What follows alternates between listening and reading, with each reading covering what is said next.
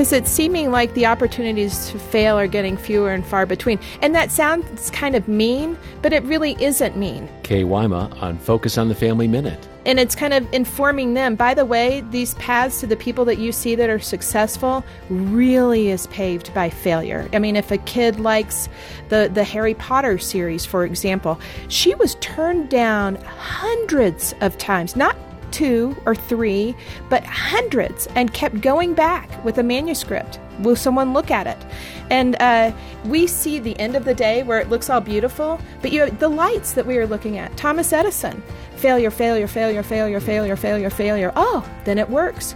And so the failures so precede the successes, and it lets you know that you can get up. And so what do? Work together. Learn more about teaching your kids about true success at FamilyMinute.org.